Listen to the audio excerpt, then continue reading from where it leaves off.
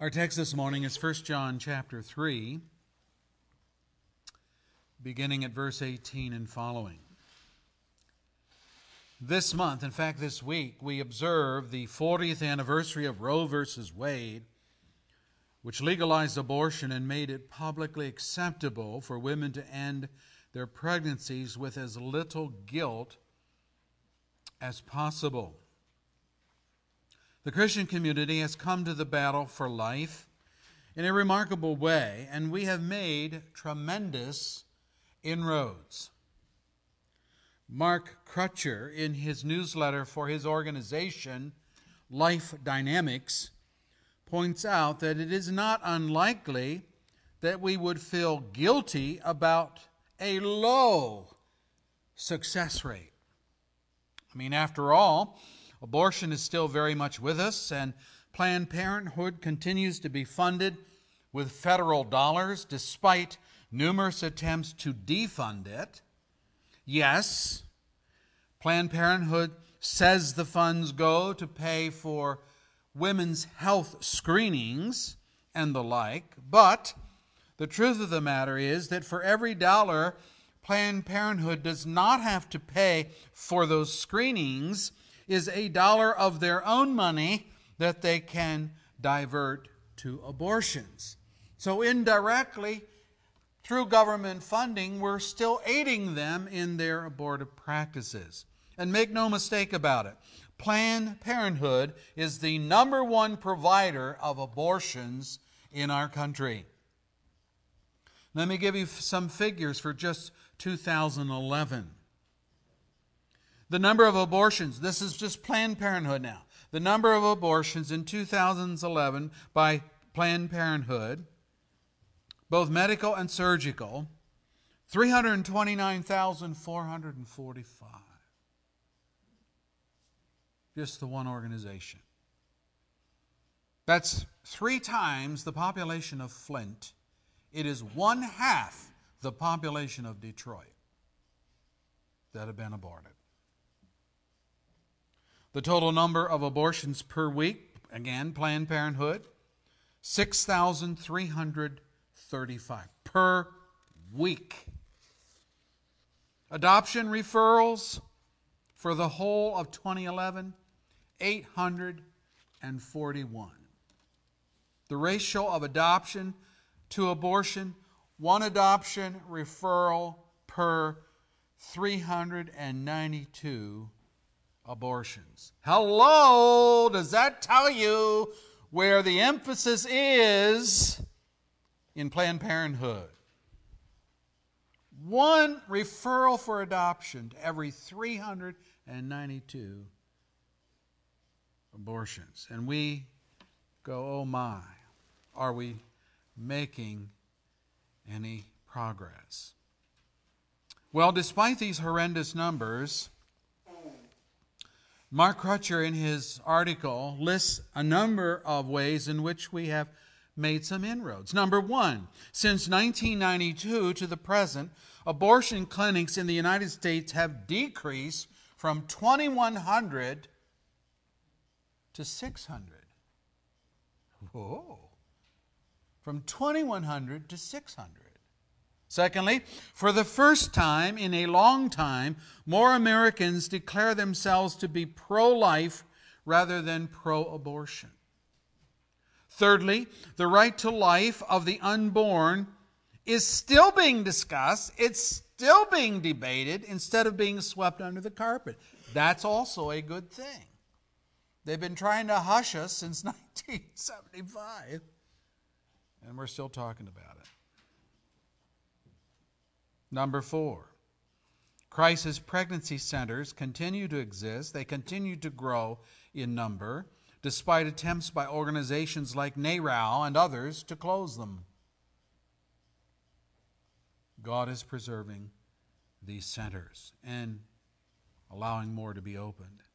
And number 5, and I think this is a good one, children with deformities, Down syndrome, spina bifida, retardation are not now automatically candidates for the abortion knife. The public is beginning to see the value in these children, and parents are deciding, we're going to keep them. We're not going to abort them. Now these, this isn't going to be in the newspaper, but these are statistics that come out of people that are researching them and finding out what is going on. So, while we have not made the progress we had hoped, we should not feel guilty for lower results than desired. The enemy is vast. It's a Goliath against a boy. But David's faith is ours as well, and our strength is in God, not in ourselves. So we'll take any of the advances, any of the inroads that have been made. But there's another kind of guilt which is not so easily dismissed, and that is the guilt of having actually participated in an abortion for which perhaps your conscience and the enemies of your soul will not let you be at peace. Or, if not abortion, certainly men don't have abortions, that sin in your life that has so demoralized, so discouraged you that you just cannot get over it. And men have those sins as well as women. So I want to talk to you this morning about the whole subject that God has declared us in Christ. If we're believers, He has declared us not guilty. Before we get to that part of the message, however, I want to point out the giants of guilt, and they are numerous. We have one listed in our text here in 1 John 3, verse 20. It says, whenever our hearts condemn us. Why would our hearts condemn us? In American colloquialism, the heart is used to refer to the affections. The affections. For example, a defenseless woman is dragged out of her apartment by the hair into the street by her estranged boyfriend, where he proceeds to punch her and kick her in full view of onlookers, but no one calls 911. No one comes to her aid.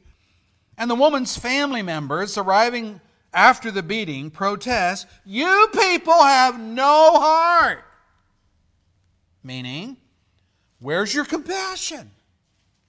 Where's your sympathy for a defenseless person being beaten to a pulp? And in this scenario, the word heart is used to refer to affections, sympathy. It's often how we use it in the American colloquialism. However, biblically, the word heart stands for the totality of a person. Affections, yes, but also one's thinking, one's will, one's choices and actions. And so in context, John has said that we need to love the brethren in practical ways by stepping in to help in time of need, and he lists some of those things. But even if we do love in these very practical ways, it's possible that our hearts will condemn us because we know we have acted with insincerity. Maybe we've acted with stinginess. That is, we have given some token help instead of generous help. People do that all the time, You're going into Kmart or one of the stores and there's somebody collecting money for a particular cause, cancer fund, March of Dimes, something of that nature. And so you feel kind of obligated and you give a token gift. Well, Christians can do that in terms of helping people in need. And so their hearts condemn us. Or maybe we've acted out of duty and not real love for those that are hurting. So in this sense, the heart condemning us is the equivalent to a guilty conscience. English word conscience is a compound word consisting of the word con, meaning with, and science, meaning knowledge. So conscience means to be knowledgeable. To know, as it were, right from wrong. To know whether you have done all that is right or have left things undone that should have been done. And it is the discrepancy between performance and knowledge which makes us feel guilty. We condemn ourselves for not living up to God's standard, and we have no peace about it. And so the first giant of guilt is our own conscience. We do not always live up to what we know to be right. This would apply to having an abortion, but also to any other sin for which your conscience will not give you rest. There you are. You're locked into the difference between what you knew and what you did. That's one giant of guilt. Another giant of guilt is Satan. Satan the accuser. He's a master of guilt. John, our author, wrote in the Revelation, "Then I heard a loud voice in heaven say, 'Now have come the salvation and the power and the kingdom of our God and the authority of His Christ. For,'" here's the reason, "'for the accuser of our brothers, who accuses them before our God day and night, has been hurled down.'" Revelation 12, verse 10. And in context, he names this guy. He names, and I read it for you, "That ancient serpent called the devil or Satan, who leads the whole world astray, he was hurled to the earth." Here's a giant of guilt. He's a master of guilt because of his accusations. Now, sometimes his accusations, and we ought to realize this, they're founded. But at other times, they're unfounded, as in the case of righteous Job, whom God characterized, "There is no one on earth like him. He is blameless and upright, a man who fears God and shuns evil." Job 1, verse 8. We read that and we say, okay, that's it. That one would think that with such a stellar commendation by God Himself, no less, one would think that Satan would not have a leg to stand on in laying guilt at the feet of Job. God says there's nothing like him. There's no one like him on the earth. He's righteous. He loves righteousness and hates evil. But Satan did find what he considered to be a chink in Job's armor. Here it is. Satan speaking. "Does Job fear God for nothing?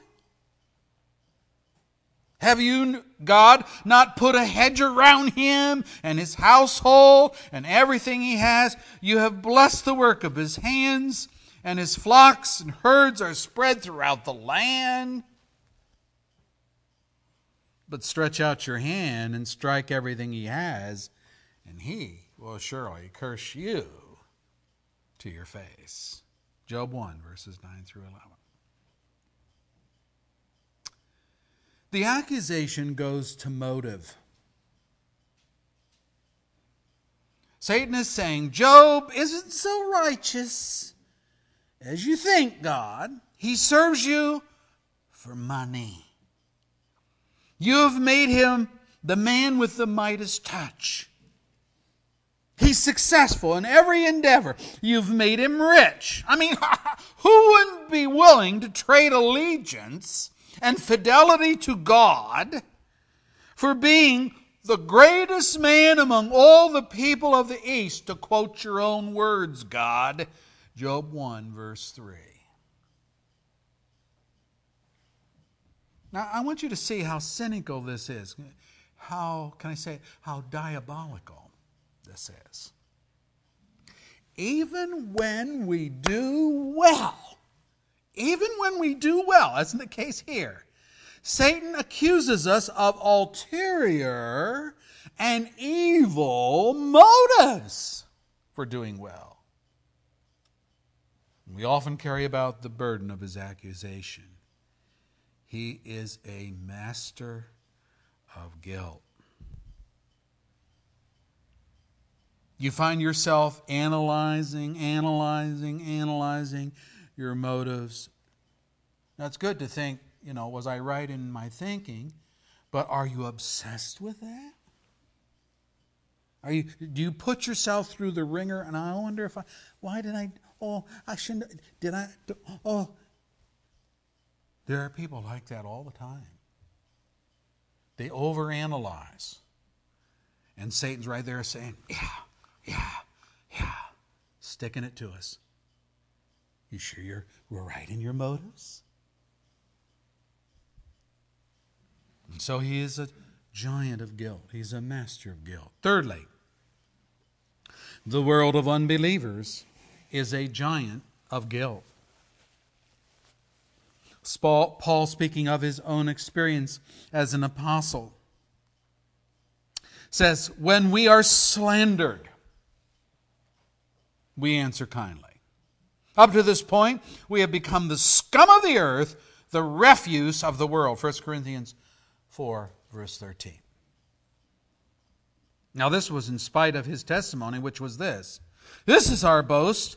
Our conscience testifies that we have conducted ourselves in the world, and especially in our relationship with you, in the holiness and sincerity that are from God. We have done so not according to worldly wisdom, but according to God's grace. 2 Corinthians 1, verse 12. See, he had analyzed his motives, and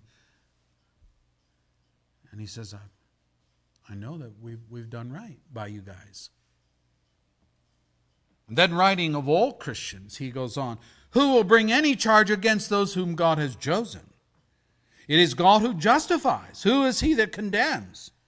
Christ Jesus, who died, more than that, who was raised to life, is at the right hand of God and is also interceding for us. Romans 8, verse 33, 34.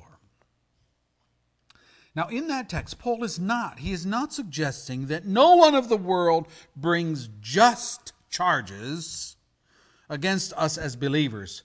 But his point is that they cannot bring charges that stick. Charges that are incriminating because Christ has died and Christ intercedes on our behalf. It's not that we are guiltless, but that we are forgiven and exonerated on the merit of Jesus' payment. And this changes then the nature of the world's accusations.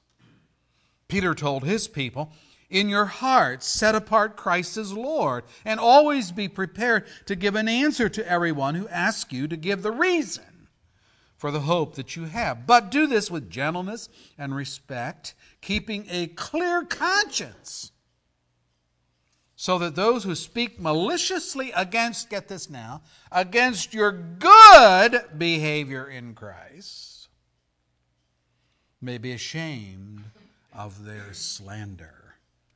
1 Peter 3, verse 15 and 16. People of the world are masters of guilt, and it's kind of a self-preservation thing. They accuse believers of being hypocrites when their whole lives are full of hypocrisy. They twist our words to mean something evil. They malign our good intentions with their own evil motives. They slander our good behavior by wicked lies. We bear the guilt their hatred of us produces, but it still bothers us. And so we have these giants of guilt. We have our own conscience that bothers us. We have Satan there accusing us. And even when we do something good, he has something bad to say about our motives. And then we have the world who condemns us and slanders and twists and takes what is good and puts a spin on it, at least from their viewpoint, so they can feel good about the rampant hypocrisy that's in their own lives. Now, what's the biblical solution to all this guilt? Well, there is the master of the cleared conscience. There's these giants of guilt, but then there's the master, capital M, of the cleared conscience. And let's just work backward a little bit. So let's start here with the world. Firstly, Christ overcame the world. So you need to know that. Jesus taught his disciples, in this world you will have trouble, but take heart, I have overcome the world. John 16, verse 33. Paul tells us, who shall separate us from the love of Christ? Just think about that. Just think about that truth. Okay, you got all this slander that's going on. You're getting attacked from the world. Is that going to separate you from the love of Christ? And then Paul begins this Magungus list of things that we might have in our mind that might separate us. Shall trouble? Hardship? How about persecution? How about famine? How about nakedness or danger or sword? It is written, for your sake we face death all day long. We are considered as sheep to be slaughtered. That's how the world looks at us. No, says Paul, in all these things we are more than conquerors through him who loved us. For I am convinced that neither death nor life, neither angels nor demons, supernatural forces. Neither angels nor demons, neither the present nor the future. How about that? We're all worried about what's going to happen to our country in the future. Neither the present nor the future, nor any powers, neither height nor depth, nor anything in all creation. Well, now that's pretty expansive, isn't it? None of these things will be able to separate us from the love of God that is in Christ Jesus, our Lord. Romans 8, 35 through 39. Peter chimes in, Christ died for our sins, once for all, the righteous for the unrighteous, to bring you to God. He was put to death in the body, but made alive by the Spirit. And then he talks about a symbolic baptism that now saves, and he explains that. Not the removal of dirt from the body, but the pledge of a good conscience towards God. It saves you by the resurrection of Jesus Christ, who has gone into heaven and is at God's right hand with angels, authorities, and powers in submission to Him. 1 Peter 3:18 and following. They're not in charge. Christ is in charge. Jesus' payment for sin grants us a good conscience. In this text, verse 16 says, a clear conscience. 1 Peter 3:16. Clear conscience towards God, though the world speaks maliciously against our good behavior and slanders us. Let me say it this way. The world's opinion of you doesn't count much with God. Just doesn't. You're all worried about that. What do they think? Who cares what they think? God doesn't care what they think. Let them say what they will. Let them dig up and throw your sins in your face. Let them vilify your motives. Let them malign the good that you do by speaking evil of it. Let them twist the truth and malign your intent. No matter. No matter. The resurrected Christ, your Savior, who died and was resurrected, now sits in glory with every authority and every power subject to Him. To Him.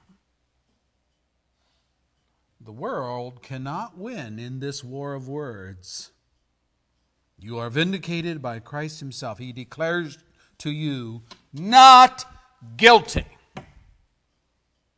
Because in Him, payment for your sin has been made in full, and He has overcome the world, and so you, with Him, sit in the victor's seat. God doesn't want you to have a guilty conscience as a result of the world's accusations. Secondly, Christ defeated Satan, and He continues to foil him. He is the slanderer.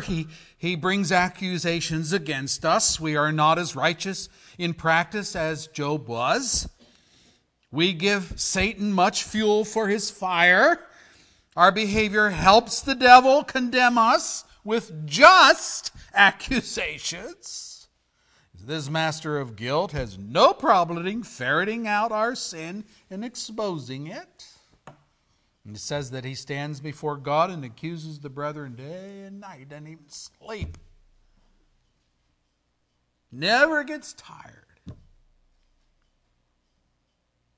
Must we then suffer the guilt of his accusations? Is there no help here with this evil one's malicious intent? He means to see us cursed with him. He means to have us ruined in hell with him. He means to have our testimony ruined, our reputation shot, and our allegiance to Christ a mockery to the watching world. By the way, you are in the crosshairs of the evil one. Not your evil neighbor next door, not that evil person that works with you at work. You, the believer, are in the crosshairs of the evil one. You are the person he bugs. You are the person he goes after. He already has the other parties. Don't worry about them.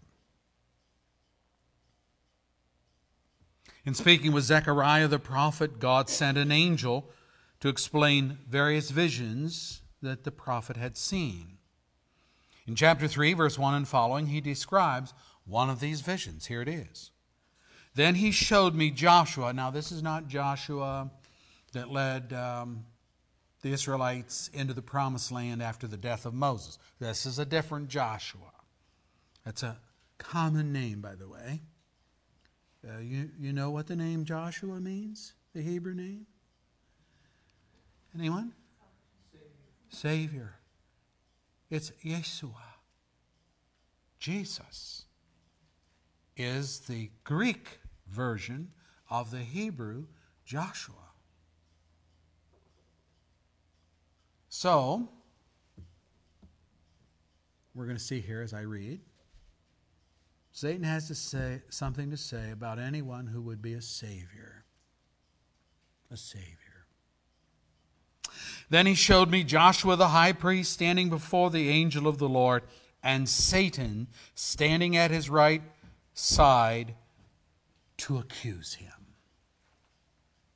The Lord said to Satan, "The Lord rebuke you, Satan. The Lord who has chosen Jerusalem rebuke you. Is not this man a burning stick snatched from the fire?" Now Joshua was dressed in filthy clothes as he stood before the angel. And the angel said to those who were standing there before him, "Take off his filthy clothes." And then he said to Joshua, "See, I have taken away your sin, and I will put rich garments on you." Then I said, "Put a clean turban on his head." So they put a clean turban on his head, and they clothed him while the angel of the Lord stood by. The angel of the Lord gave this charge to Joshua. "Listen, O high priest Joshua, and your associates seated before you, who are men symbolic of things to come. I am going to bring my servant the branch. See the stone that I have set in front of Joshua. I will remove the sin of this land in a single day." Zechariah 3, verse 1 and following. Now this is quite revealing because this account shows Satan at the side of Joshua the high priest, ready and willing to accuse him, to discredit him, and to demonstrate that he had no right to be lecturing others on sin when he himself was guilty of so much. And to the devil's credit, verse 5 admits Joshua was dressed in filthy clothes as he stood before the angel. And we learn within context that the filthy clothes stands for his many, many sins. This is Joshua, the high priest in Israel at this time, whose responsibility it was to make sacrifices for the sin of the people. I must tell you, brethren, that this is something I struggle with as your pastor. I often think, how can I stand before my people and how can I stand before them and say anything about sin when my own life is so defiled with the same sin? Satan has a special hatred for prophets and preachers and ministers and missionaries and counselors of others.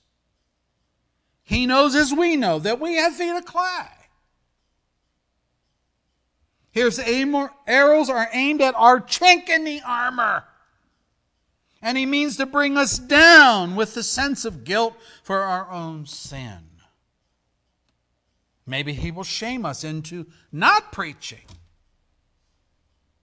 or so discredit our ministry as to use the people of God to silence our lips because they won't listen any longer. In many ways. And this is what is going on in this 3rd chapter of Zechariah.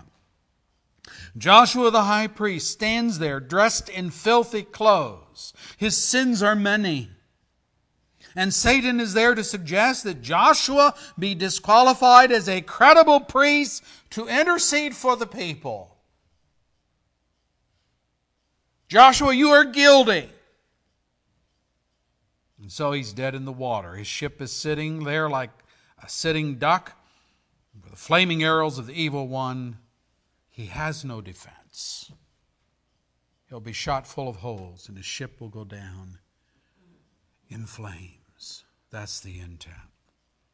But just when all seems lost, verse 2 says, the Lord said to Satan, the Lord rebuke you, Satan. The Lord who has chosen Jerusalem rebuke you. Is not this man, Joshua, a burning stick snatched from the fire? Brethren, that's all we ministers are. We're just burning sticks snatched from the fire. Part of Jerusalem, not because we have wished it so, but because God has chosen us to inhabit the city. And as for our sins, may I say, for your sins included, God said to Joshua, see, I have taken away your sins, and I will put rich garments on you. And as the text reads on, it tells of one called the branch. You want to know who the branch is? Jeremiah 23, verse 5 and 6. The branch that comes out of the root of Jesse. Jesse, David's father. In David's line, the kingly line, there comes another in the line called the branch. The stone from the builders rejected, being set before Joshua, symbols all of the Lord Jesus Christ, through whom God pledges himself to remove the sins of this land in a single day, and he did that at Mount Calvary. Amen. That's the gospel. May I say that forgiven sins are forgotten sins. Atoned for sins are no more sins. No more sins cannot be used by Satan to vilify God's people with guilt. Christ Jesus, the branch, is the master who rebukes Satan by snatching us burning sticks from hell's fire and insulating us in the protection of his righteousness, dressed in the righteousness of Christ. Wow. Satan is not someone we need to fear.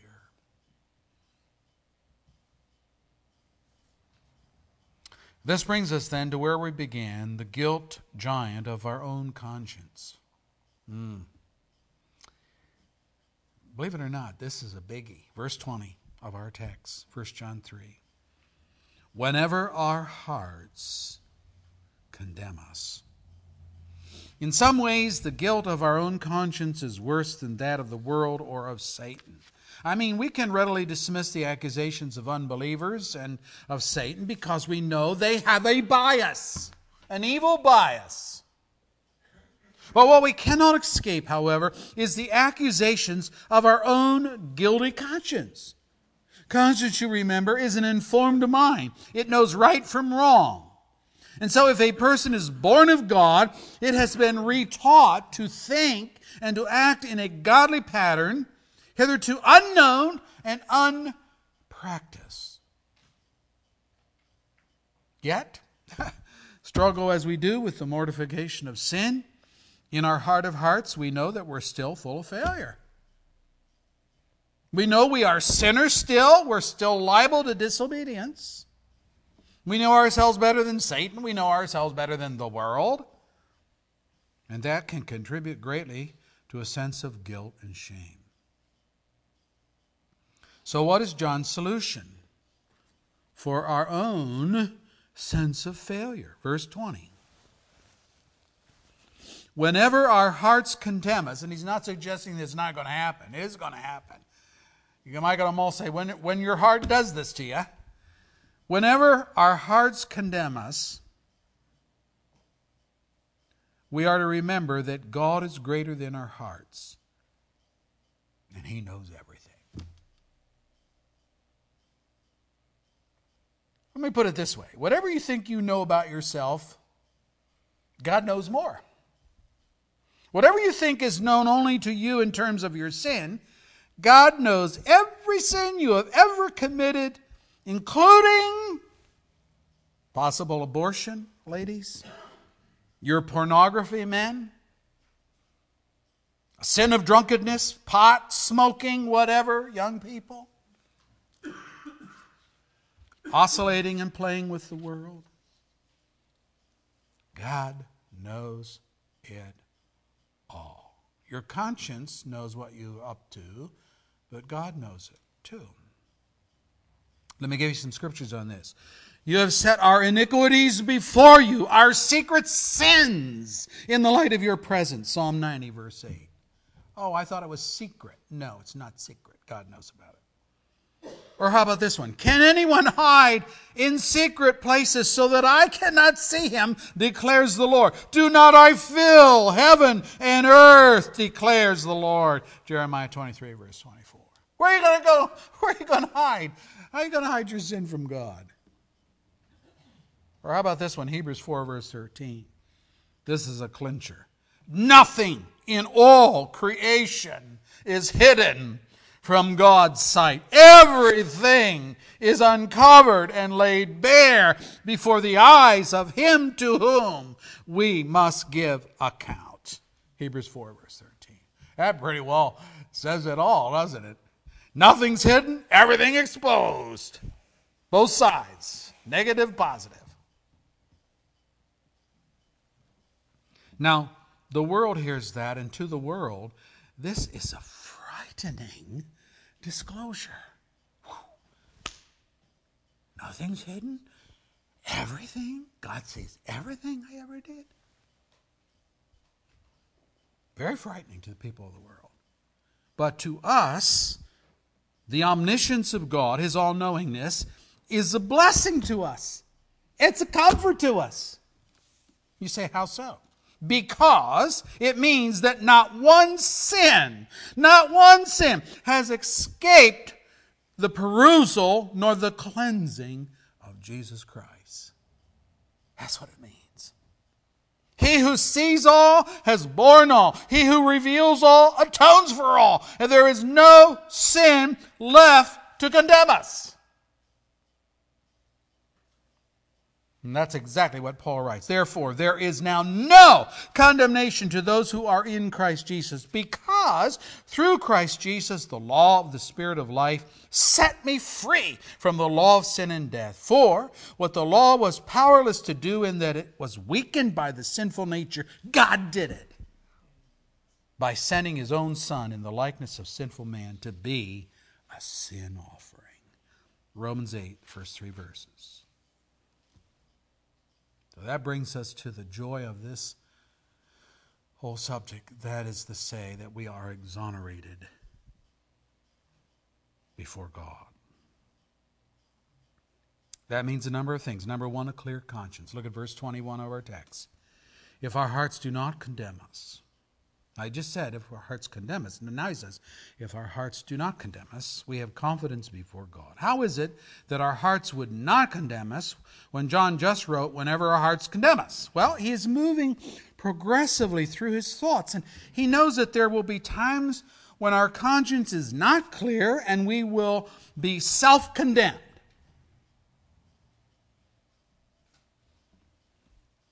And then there are going to be other times when our hearts are going to say, hey, pat you on the back, you did pretty good there.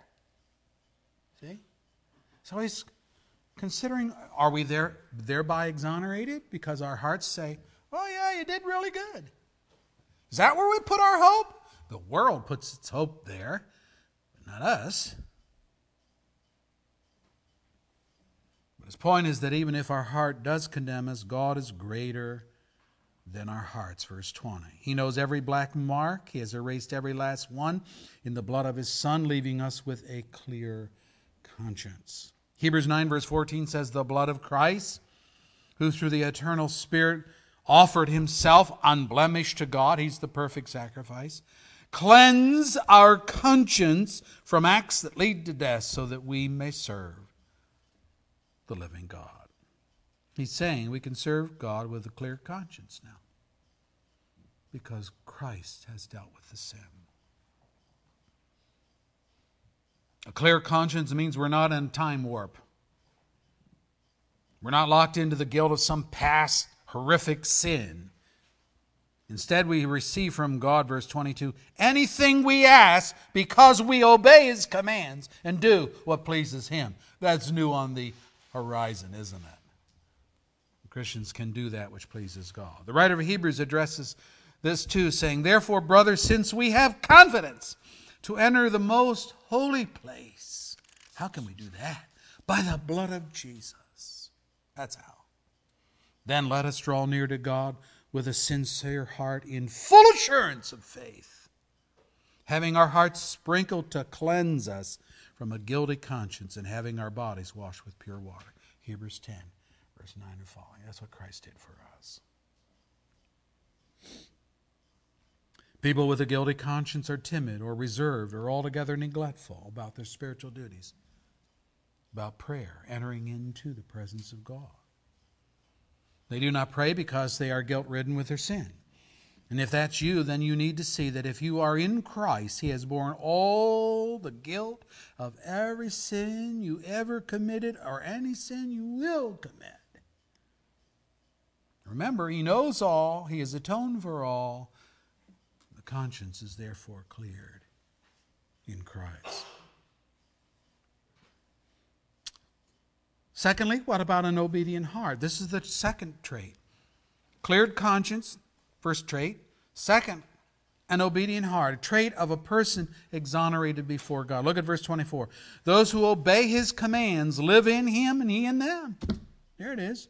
Verse 22 lists the two commands that you need to concern yourself with. Continue to believe in the name of his Son, Jesus Christ, and love one another as he commands us. Faith in Christ and love for God's people. That's a summation of the law. And we can do that in Christ. When a believer truly sees his or her sin, they may conclude that there isn't one service for Christ they could perform properly. But they are defeated in that before they begin.